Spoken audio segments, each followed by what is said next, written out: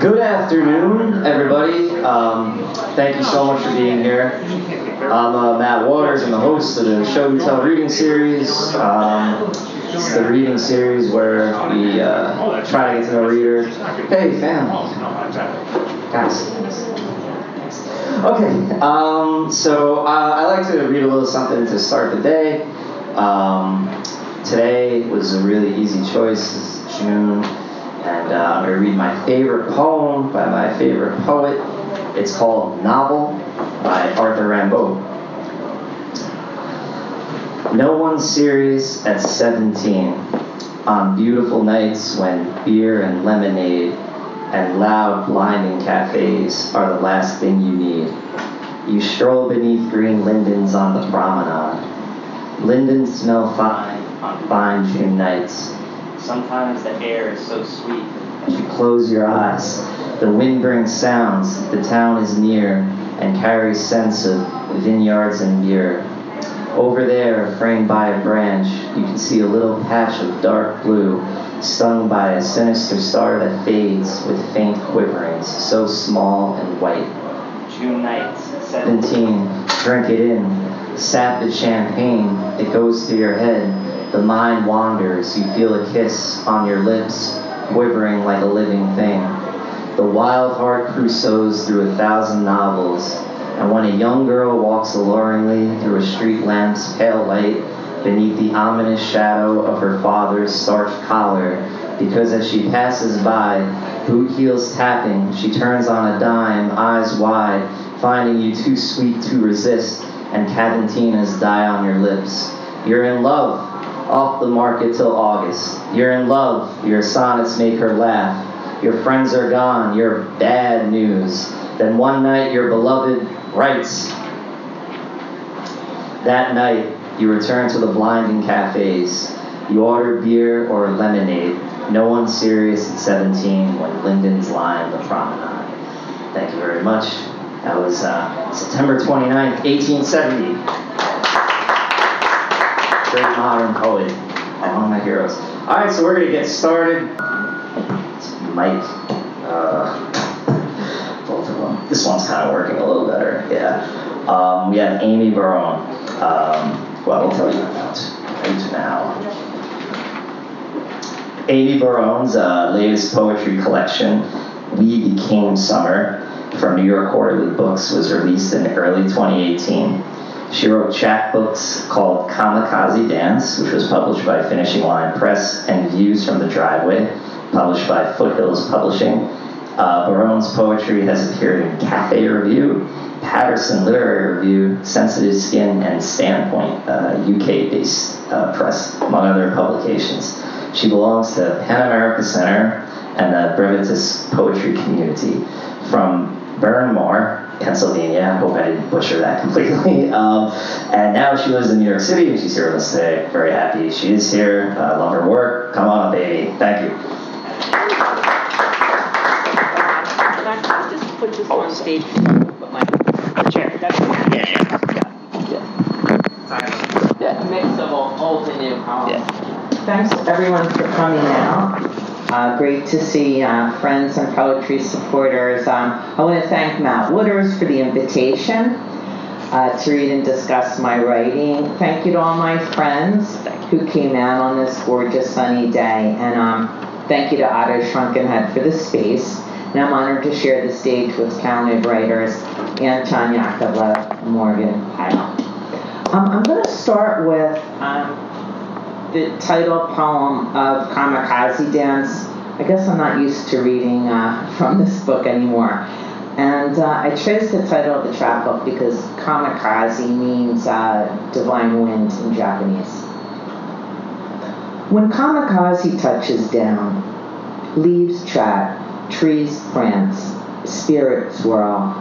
In a lover's trance, all nature stirs, birds aflutter, their melodious arias in sync. A teasing sun plays hide and seek, cast shadows on their Fento Valley's lush green, dares the clouds to reply.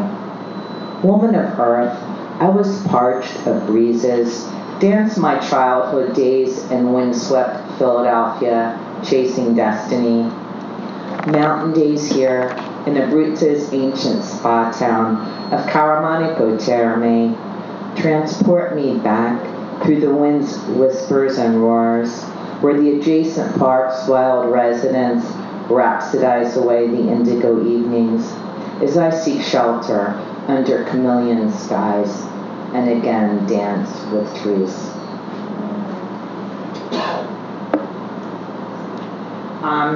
So the next two poems I'm going to read from We Became Summer, my latest collection from New York Quarterly Books. And in honor of Father's Day, I chose these two. Paperboy's Daughter. The crumpling of newspapers still echoes, my father reading the Philadelphia Inquirer with morning coffee, flipping pages of the evening bulletin before dozing in his chair. Only 7, he rose at 5 a.m. to deliver papers, honored work from then on. His hardware store staff enjoyed 2 daily papers on the half-hour lunch break. The town news agency, once abuzz with traffic, now sits off the Pike's Center. Alone in the store, I search for a recent byline, still revere the printed page and worlds it opens. And this is called Soundtrack to My Father's Life. He loved Gershwin, big bands, opera, marching bands. My father studied violin at the Bryn Mawr Conservatory of Music, a school started by his oldest brother, a lofty ambition for the son of Italian immigrants and one of 8 children. The house felt barren after he left. Music no longer sprang from corners of rooms. I remember his favorites, Yellowbird, Mood Indigo, Bye Bye Blackbird. I salvaged his vinyl collection from the basement, making space above ground for his 45s from Decca Records, a 78 of Liberace's Dark Eyes, a Bing Crosby tune, When the Moon Comes Over Madison Square. Today, I live near the park. Thank you. So this book has 5 sections, marked by the themes of summer, and I really like live music a lot, so there's a music section, and this is called Swinging Jazz. A steamy July set the mood for jazz. Victor Bailey's putting on a party to tape music he adores. Dropping our Manhattan cool, we give into Brooklyn's pool, Aaron Space, Shapeshifter Lab's wide white room, walls splashed with vibrant murals of musicians at play. Fans and friends jive to a booming bass. Drummer Lenny White carries the beat. Alec Foster's horn seduces. Mina Chinello on percussion creates magical sounds. Sweet guitar licks fill the night.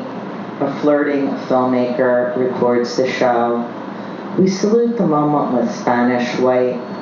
Victor bass and rhythm and swing, inspires and energizes. A sapping illness lurks, but Victor's faith and funk drive his spirit. A spontaneous family formed, ready to dance again.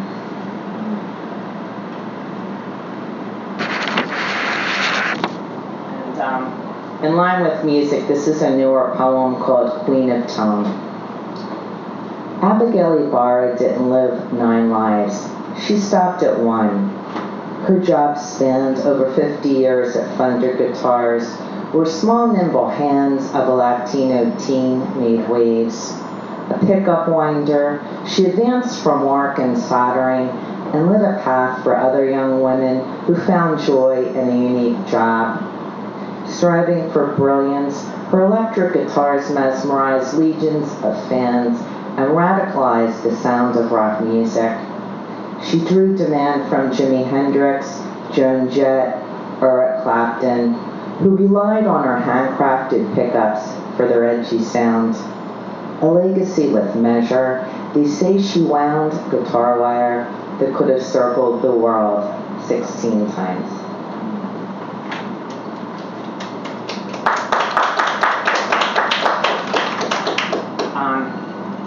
And so I have an Italy section in this book, and I do have copies here for sale on my books if anyone's interested. I worked in Milan in the 90s for 5 years.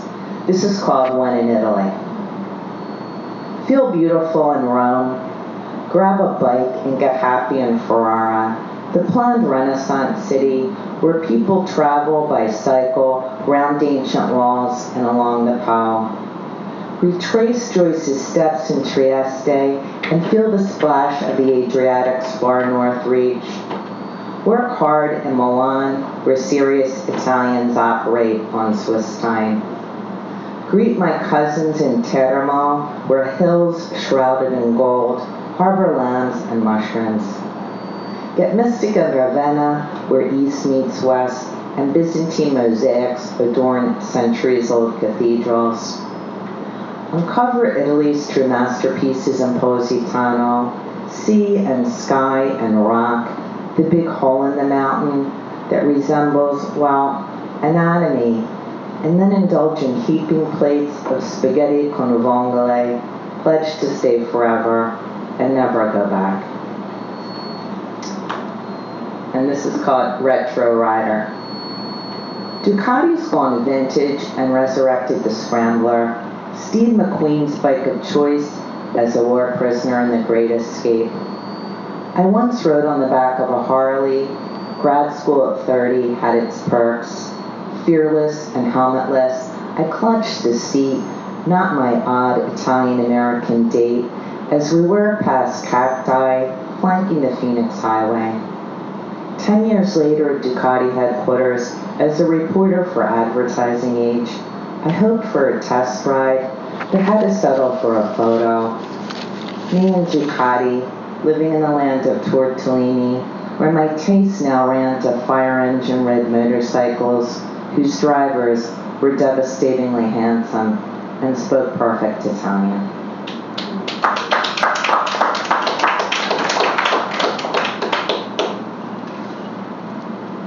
This is a short poem from a new manuscript, Maso, based in Italy. It's called Barely.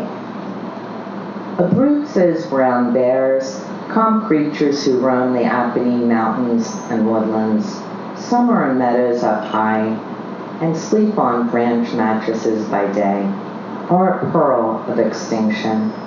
50 Marsican bears, activists for ecotourism, remain to search for beloved buckthorn berries, embark on twilight passeggiate near the land of my ancestors in a grand national park on a tourist-ridden peninsula that's in hibernation.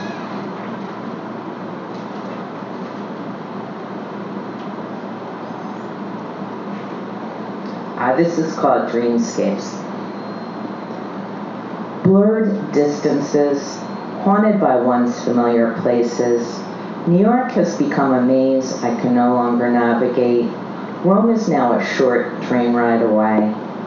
Distorted time, people long forgotten, play poignant roles on the stage. They are integral to the stories, more familiar than they ever were before. I wonder why I never saw them in this light. Fleeting encounters, the unexpected is a tonic. It melts away the mundane elements of recent memories. Exhilarated, I long to stay. Altered state, I pledge to return and continue the drama of love gone right and travels around the world, unplanned, baggage-free, weightless.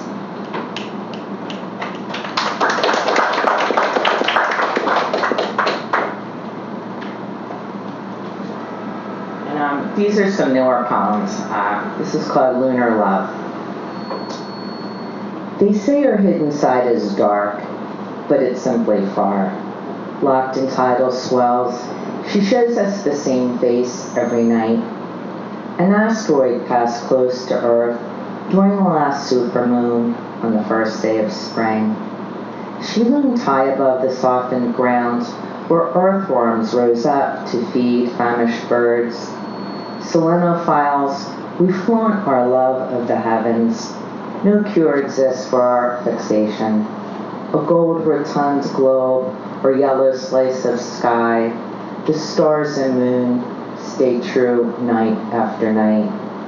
Redemption arrives on cloud-filled days when she hides, or afternoons when her straying spirit burns bright.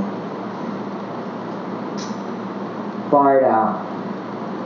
They're up there in transition, sandwiched between old and new lives, floating, attachment dissolving, thoughts turning pure. They'll become who they're meant to be as long as they have the grit to conclude unfinished business, journey on. The next time I chat up clouds of horses and unicorns, I'll be more respectful of friends and family. Speaking to stars is never in vain. Survivors. Cowhells reemerged on Bermuda's Nonsuch Island after a 300-year absence. The petrels thrive alongside native flora, wildlife, and limited access to man. Tangier Island, in the middle of Chesapeake Bay, supplies the world with soft-shell crab, home to fewer than 500 residents, where water defines life, where home and country matter. The piping plover, hailed one day each summer for its resurgence in the Rockaways, New York, lives protected in camouflage nests on the beach. Shadowboxing Arctic hares, clinging jellyfish, bone beds and badlands on Fossil Freeway in South Dakota. Me, I'm the woman with medicine in her voice, a forest bather, mating like a corpse plant, melting into time, floating toward a 12th life like a trumpeter swan.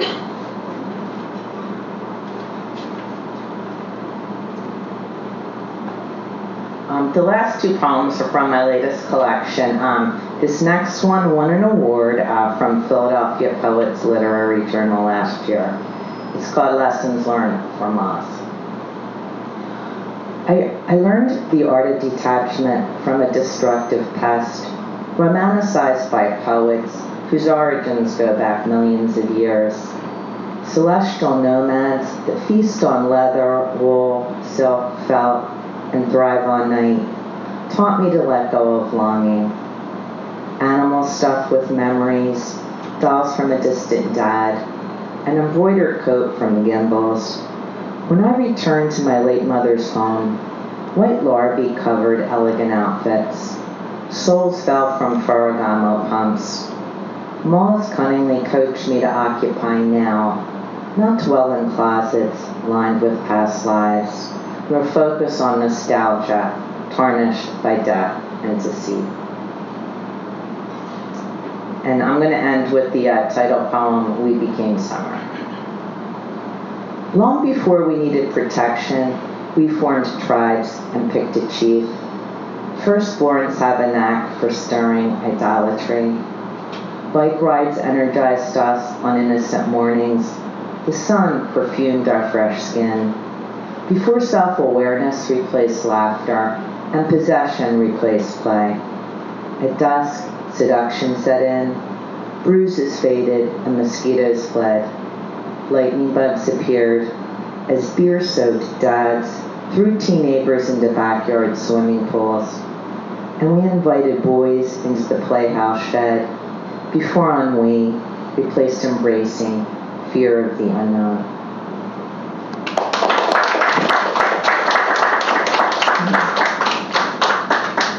Thank you, Amy. Gorgeous poetry. Enjoyable to hear, obviously. Thanks, Matt. Here's a question I actually spontaneously came to me while I was listening to you read, and it's about travel. Yes. Active traveling and what you're observing as you convey in the poems. There's such a magical quality to it, like almost rhythmic, almost musical. And I was wondering if it feels that way to you in the moment, if you love traveling, or possibly if the writing process has a magical quality to it. Do these things work together? Do you feel like you're illuminating these qualities when you're writing? Does that question make sense? No, it makes sense. I guess people say, I didn't realize this, but you're a poet of memory and place. So when I can still write an Italian poem based on memory because I haven't lived there in 20 years. I've gone back on vacation, but I don't travel as much as I used to. But when I do, I think travel is great. It's a great resource and outlet for writing. I start thinking maybe I better travel more because my poetry is slipping.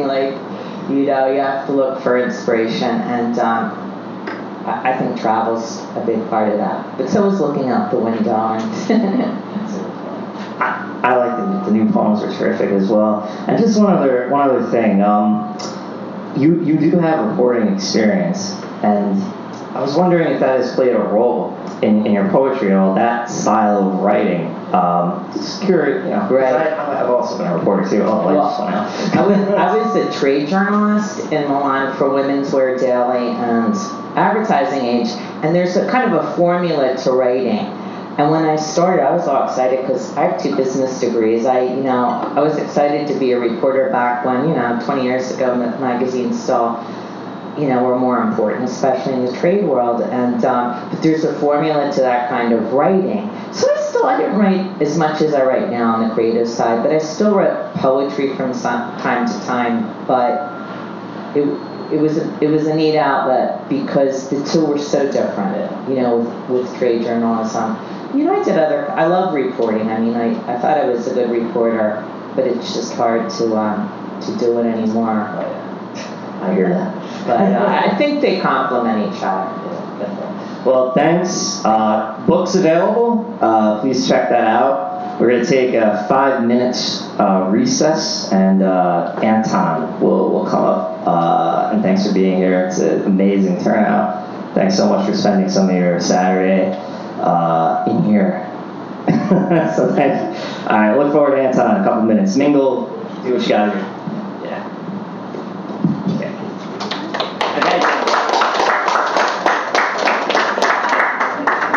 New York isn't New York without you, love. So far in a few blocks to be so low. And if I call you from First Avenue, where the only other sucker in the city who can handle me.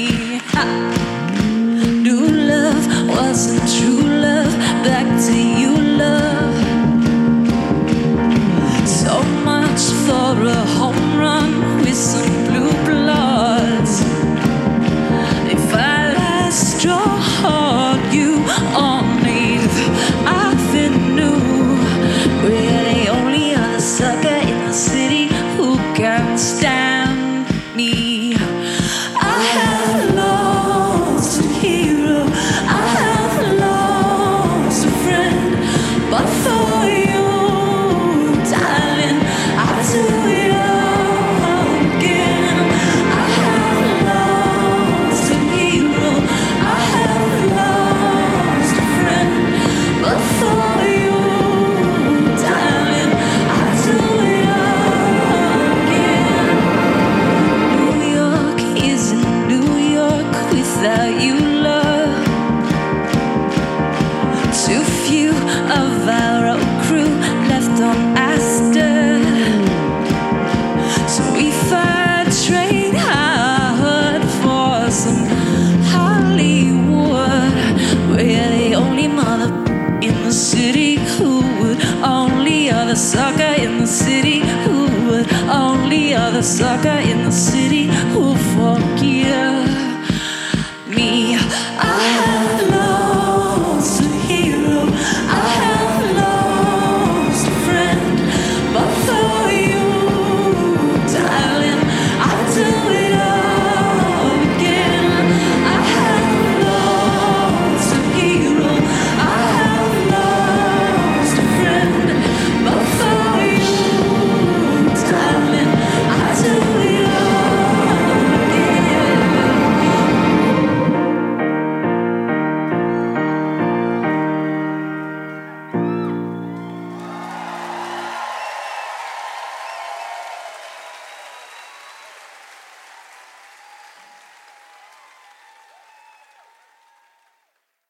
Oh, yeah, this one.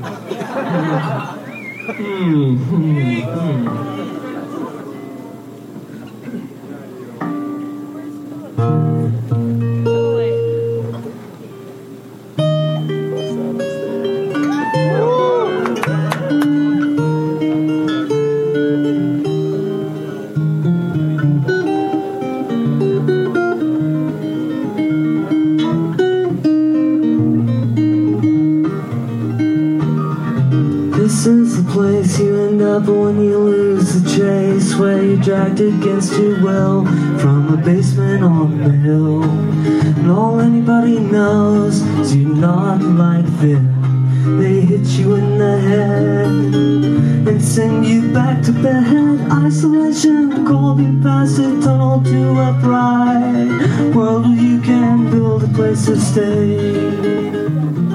But everybody's scared of this place and staying away. Your little house on memory lane. The mayor's name is Fear. His force patrols appear by a mountain of cliche that advances every day. The doctor speaks in clouds, he rains out loud. You keep your doors and windows shut and swear you'll never show a soul again. But isolation chased you till every muscle aches down the only road it ever takes. But everybody's scared of this place and staying away. Your little house on memory lane. If it's your decision to be open about yourself, be careful around. Be careful around. I'm comfortable apart. It's all written on my chart, and I take what's given me most cooperatively. I do what people say and lie in bed all day, absolutely horrified. I hope you're satisfied. Isolation pushes past self-hate and shame to a place where suffering's a game. But everybody's scared of this place and staying away. Your little house on memory lane. Your little house on memory lane.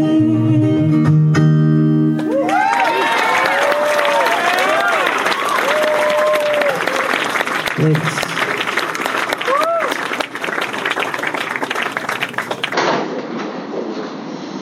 All right. Thanks again, everybody. Really appreciate you being here. Anton Yakovlev's latest chapbook, Kronos Dines Alone, winner of the 2018 James Tate Poetry Prize, was published by Sir Vision Books. He's also the author of Ordinary Impalers, that was published by Kelsey Books in 2017, and two prior chapbooks, The Ghost of Grant Wood, published by Finishing Line Press in 2015, and Neptune Court, published by The Operating System, also in 2015. His poems have appeared in The New Yorker, The Hopkins Review, Prelude, Measure, the Stockholm Review of Literature, and elsewhere. The Last Poet of the Village, a book of translations of poetry by Russian poet Sergei Yesenin, is forthcoming from Sensitive Skin Books. Anton is the education director at Bowery Poetry Club and co-hosts the Carmine Street Metric series here at Out of Shrunken Head. So we're in excellent company. Really appreciate you being here, and come on up. Thank you so much, Matt. Does this mic go? Oh yeah. There. That I should have. Yeah. Should have known that. Use my powers of observation. Thank you so much, Matt. Thank you to everyone for being here, and an honor to read with you, Amy and Morgan. Great to hear your work. Okay. So everything thrown out except for their eyes. Okay. So I'm reading a couple of new poems before I read from my chapbook. Everything thrown out except for their eyes meeting across the river, not noticing the vomiting dog. Well, that's the architecture of love. Steeples of inattention, pits of catharsis, coffins of hurry. These details matter to exactly 0 mourning doves. Later, they also noticed each other's postures. The train was delayed or just never scheduled, so they took each other's hand. The endless pounding of the clock broken at midnight. The operatic puppets grimaced wildly. Dangerous books were getting burned at the most beautiful square. When the fire was done, one of the mandolinists forgot to leave and was seen playing all through the night and into the next afternoon. The wind blew cinders into his nostrils. Censers made snow angels in the ashes. He bought her half a flower but got distracted. A wasp pollinated it. Next year, there will be millions of half flowers. Nocturnal birds will be hired to eat them. Her voice. She makes impressions without finishing touches. She fights philosophy with her homegrown monadnock hen. Her portable xylophones herd the pretentious beautiful. Her weapons aren't obvious. At length the oxygen starts running out, and instead of enchantment with her consciously limited number of breaths per minute, I start to yearn for the canyon outside, the one in which you can still find a stray guillotine here and there. If guillotines could sing, would they sing in her voice? If I spoke in her voice, how quickly would I catch fire? I hope you're wonderful. These days, if I make my bed, I see your heart untucking itself from my pillow and falling out onto the defunct horse farm I only pretended to own when you were around. Our respective continents drift past each other in a planet of blood. You were too beautiful to wear anything, and so you took off my sunglasses. Now I live in the blinding weather your eyes were 2 years ago. Would they were a cloud? Would that you were a self-conscious clown, a slumped ambassador from the reticent side of the wall. I wave at you with an irresponsible grin. Your hologram waves back at me from a New England cranberry bog, the only place where things made sense to you for a time.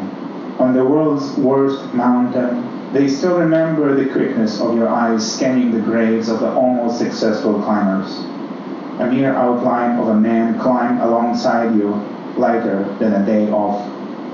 Later, when you whispered despair to me in the car, love fell out of my ear into our shared coffee. You climbed your ladder high enough to see us both in the coffin. None of this really matters. Your shadows sprinkle the desert. I never asked you the questions you were convinced I swatted you with. Never fitted my truck with trinkets of you. Revisiting all the places we had tucked each other in, I keep my hazard lights on. You wouldn't want to talk to me anyway. I don't care to meet the horrid bird you plan to become this year. I never thought of our intertwined fingers as a ladder to anything other than ourselves.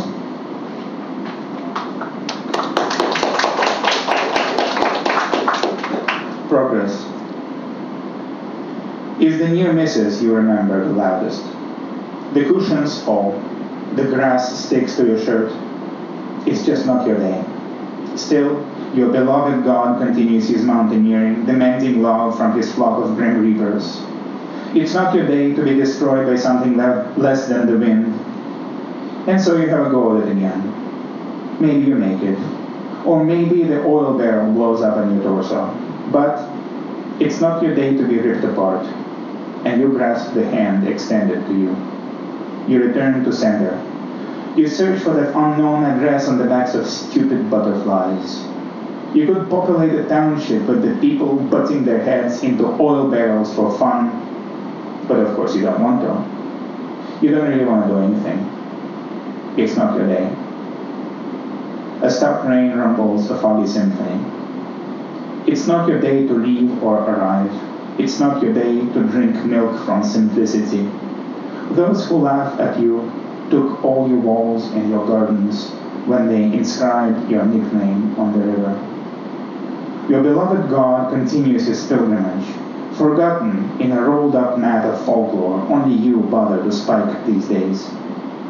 The flock of Grim Reapers is unemployed, even with all the death. It's just not their day. He could populate the dragon's belly with all the turkey vultures betraying him and stuffing him into noise. He doesn't really have them in his life. He never did. It's not his day. It's never his day.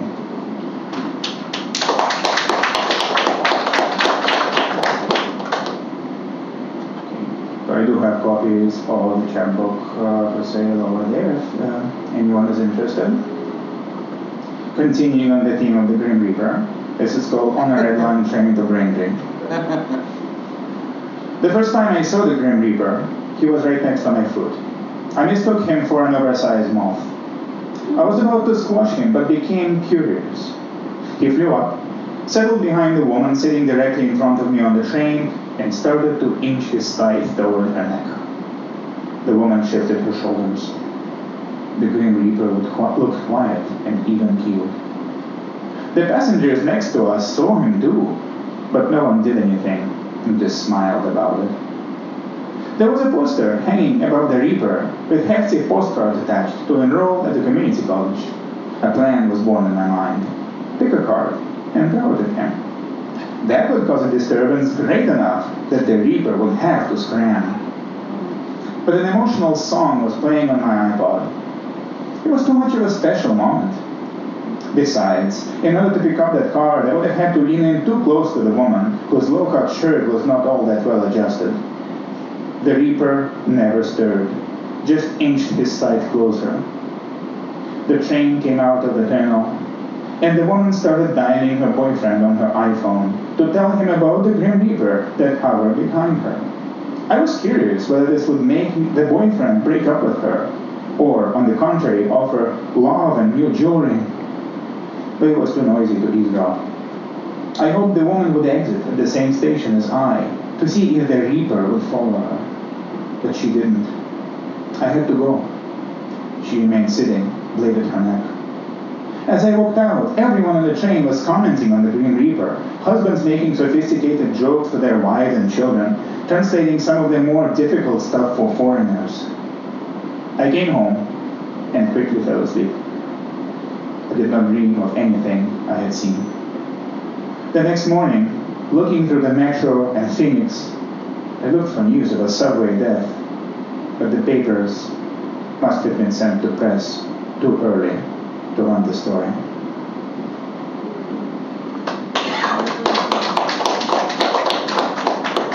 Okay. The Man Who Remixed Your Soul. I walked with you through Washington Square Park, transmitting the voice of God, but you didn't notice. I set fire to the orange in your Manhattan, but all you wanted was to change the station. I called myself your life's signature oasis, but you drowned me in static. So then I buried myself in a potter's field, and you wouldn't stop spinning requiems. My ears had loved you even in your past life, but you jumped to the next track and got lost. By the time you came back, the man who remixed your soul had gotten permanently stoned. These days I try to spot you in every park, but the voice of God is all I hear.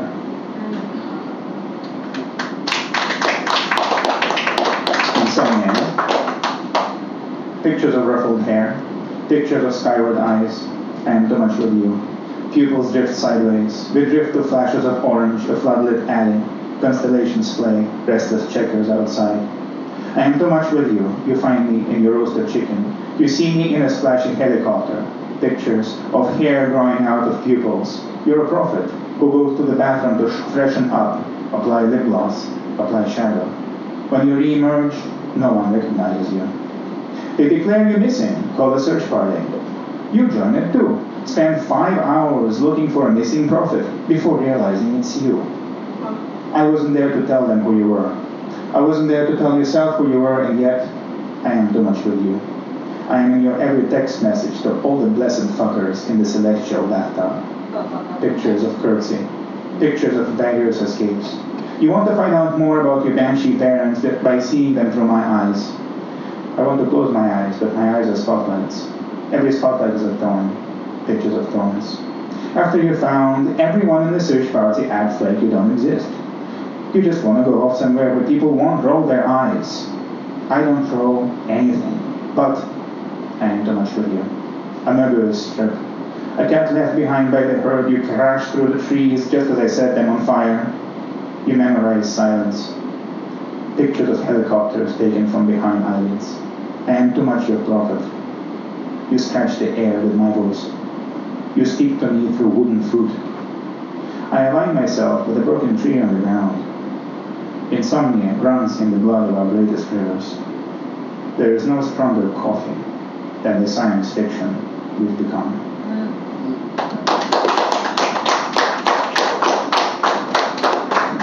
My 2-poem warning, just called transmissions. There was a time they said these things cheek to cheek. Now talking to her, his voice takes the shape of waves and makes its way to the cell phone tower in Manchester by the Sea, built to look like an oversized mast in the middle of an arena. From there, it goes on to a redwood in Pennsylvania, the only redwood that exists in the state. Why they could not have shaped their cell phone tower like a blue spruce, even Pan doesn't have a clue. Onward, with barely noticeable static, the silent waves of his words reached across a Calvary-shaped cell phone tower in the Bible Belt, then moved to a citadel at a maximum security prison. I love you, he casually drops, and his sentiment reaches her, courtesy of a giant metal giraffe on a hill in front of a diner. A war memorial with a double life. A whimsical, out-of-commission lighthouse that only men with mustaches are allowed to enter. I almost ran over a toddler today. I cried, she confesses, via gigantic deer antlers in a nature preserve, a purple 100-foot cactus in an oasis, the long horn of a jumbo rhinoceros at the top of a roller coaster. Tirelessly she relates how her family members enslave her, or so she thinks. Her voice transmitted by turrets on haunted Victorian mansions, giant chips on top of casinos, and a tall, copper flame-shaped sculpture in the middle of a columbarium. I wish you were here. I just made some more instant coffee. A flagpole with an upside-down American flag transmits on a day of a quickly developing national crisis. I still don't like cats, she insists through several obelisks. They've been talking for over an hour now, and he is tired. Goodbye, he says abruptly. She asks him about his day. Goodbye, he repeats. She keeps talking.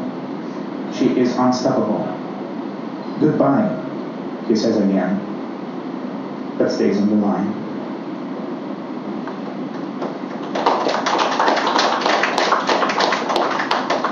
And this is Hometown Hamlet. Moving forward, none of our stories will fill or empty any bottles. Newsprint will continue to yellow. The captain under your window will continue to throw tentative tritones your way, never reaching your ears through glass. A Grim Reaper impersonator will major in rocking boats, but, failing to secure an internship, move to Finland. Only a black bear makes your home his home, gliding over its non-trivial rooftop wires with the ease of a cadaver giving up carbon isotopes. Your fluency is rock, paper, scissors, and your sleep is a braided acheron.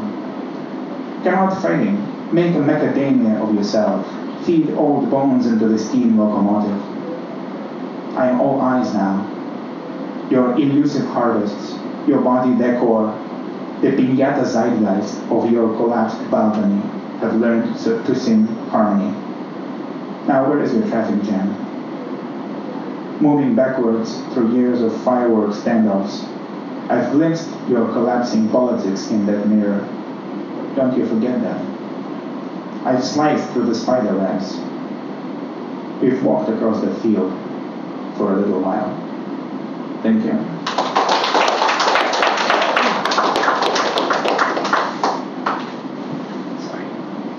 All right, let's hear it again. That was great. Terrific. Yes, and thank you for being here again, Anton. And I have a contract with Bob Dylan Incorporated. If I don't bring him up or connect him with something, I get electroshocked in my neck. I caught that new documentary that was about the Rolling Thunder Review a couple days ago, and there was a moment during the film, I actually don't remember the commentator who was speaking, but they're talking about surrealism in painting, and how the best surrealists will paint the abstract, otherworldly imagery with even more realism as to make an impact. And I actually thought of some of your poetry, like the poem Cronus Dines Alone, the title poem, or just mentions of the Grim Reaper and the hologram in Massachusetts. And it always seems like you're taking that otherworldly quality and grounding it so much in reality, so it hits still and even makes more of an impression. So my question is, how do you do that? And what attracts you to using that kind of imagery in your work as well? Well, answer number one, I think, is I just don't want it to be boring, and I don't want it to be obscure and incomprehensible, so I always am nervous about boring the reader because something is kind of remote or maybe unexpected, and I don't want it to feel disconnected, so I kind of insist on having the person see it as much as possible so that it becomes as real as it can be. And the other question, I guess it's just sort of how I think. There's a lot of metaphors, and I think just from the Russian background, and it's very common to have a lot of unusual metaphors, even in like Russian pop songs, which if you translate the lyrics to English, they will sometimes be classified as surrealist, but they're just pop songs. They're easy listening, and I think I'm used to that. And there's just a lot more kind of wild imagery that is expected culturally and accepted. So a lot of the time, just kind of what I kind of go with the free associations or the things that just kind of come to mind, and try to sort of figure out how things are connected, even though they're sort of disparate. But then try to sort of build something that explains what the connections are. That's right. Well, thank you, and I think this was just a terrific reading. It was a great time. Thanks everyone for coming. Anton has books as well, and our next reading, I believe, is it's always the first Saturday of each month, except for this one. I believe that's July 7th or something like that. We're on Facebook, Show and Tell Reading Series, on Instagram as well. I post a lot of video and pictures and things like that. Thanks so much for spending some of your Saturday. Let's hear it again for our awesome readers. I'm Matt Waters. Hope to see you next time, and have a great day. Bye-bye.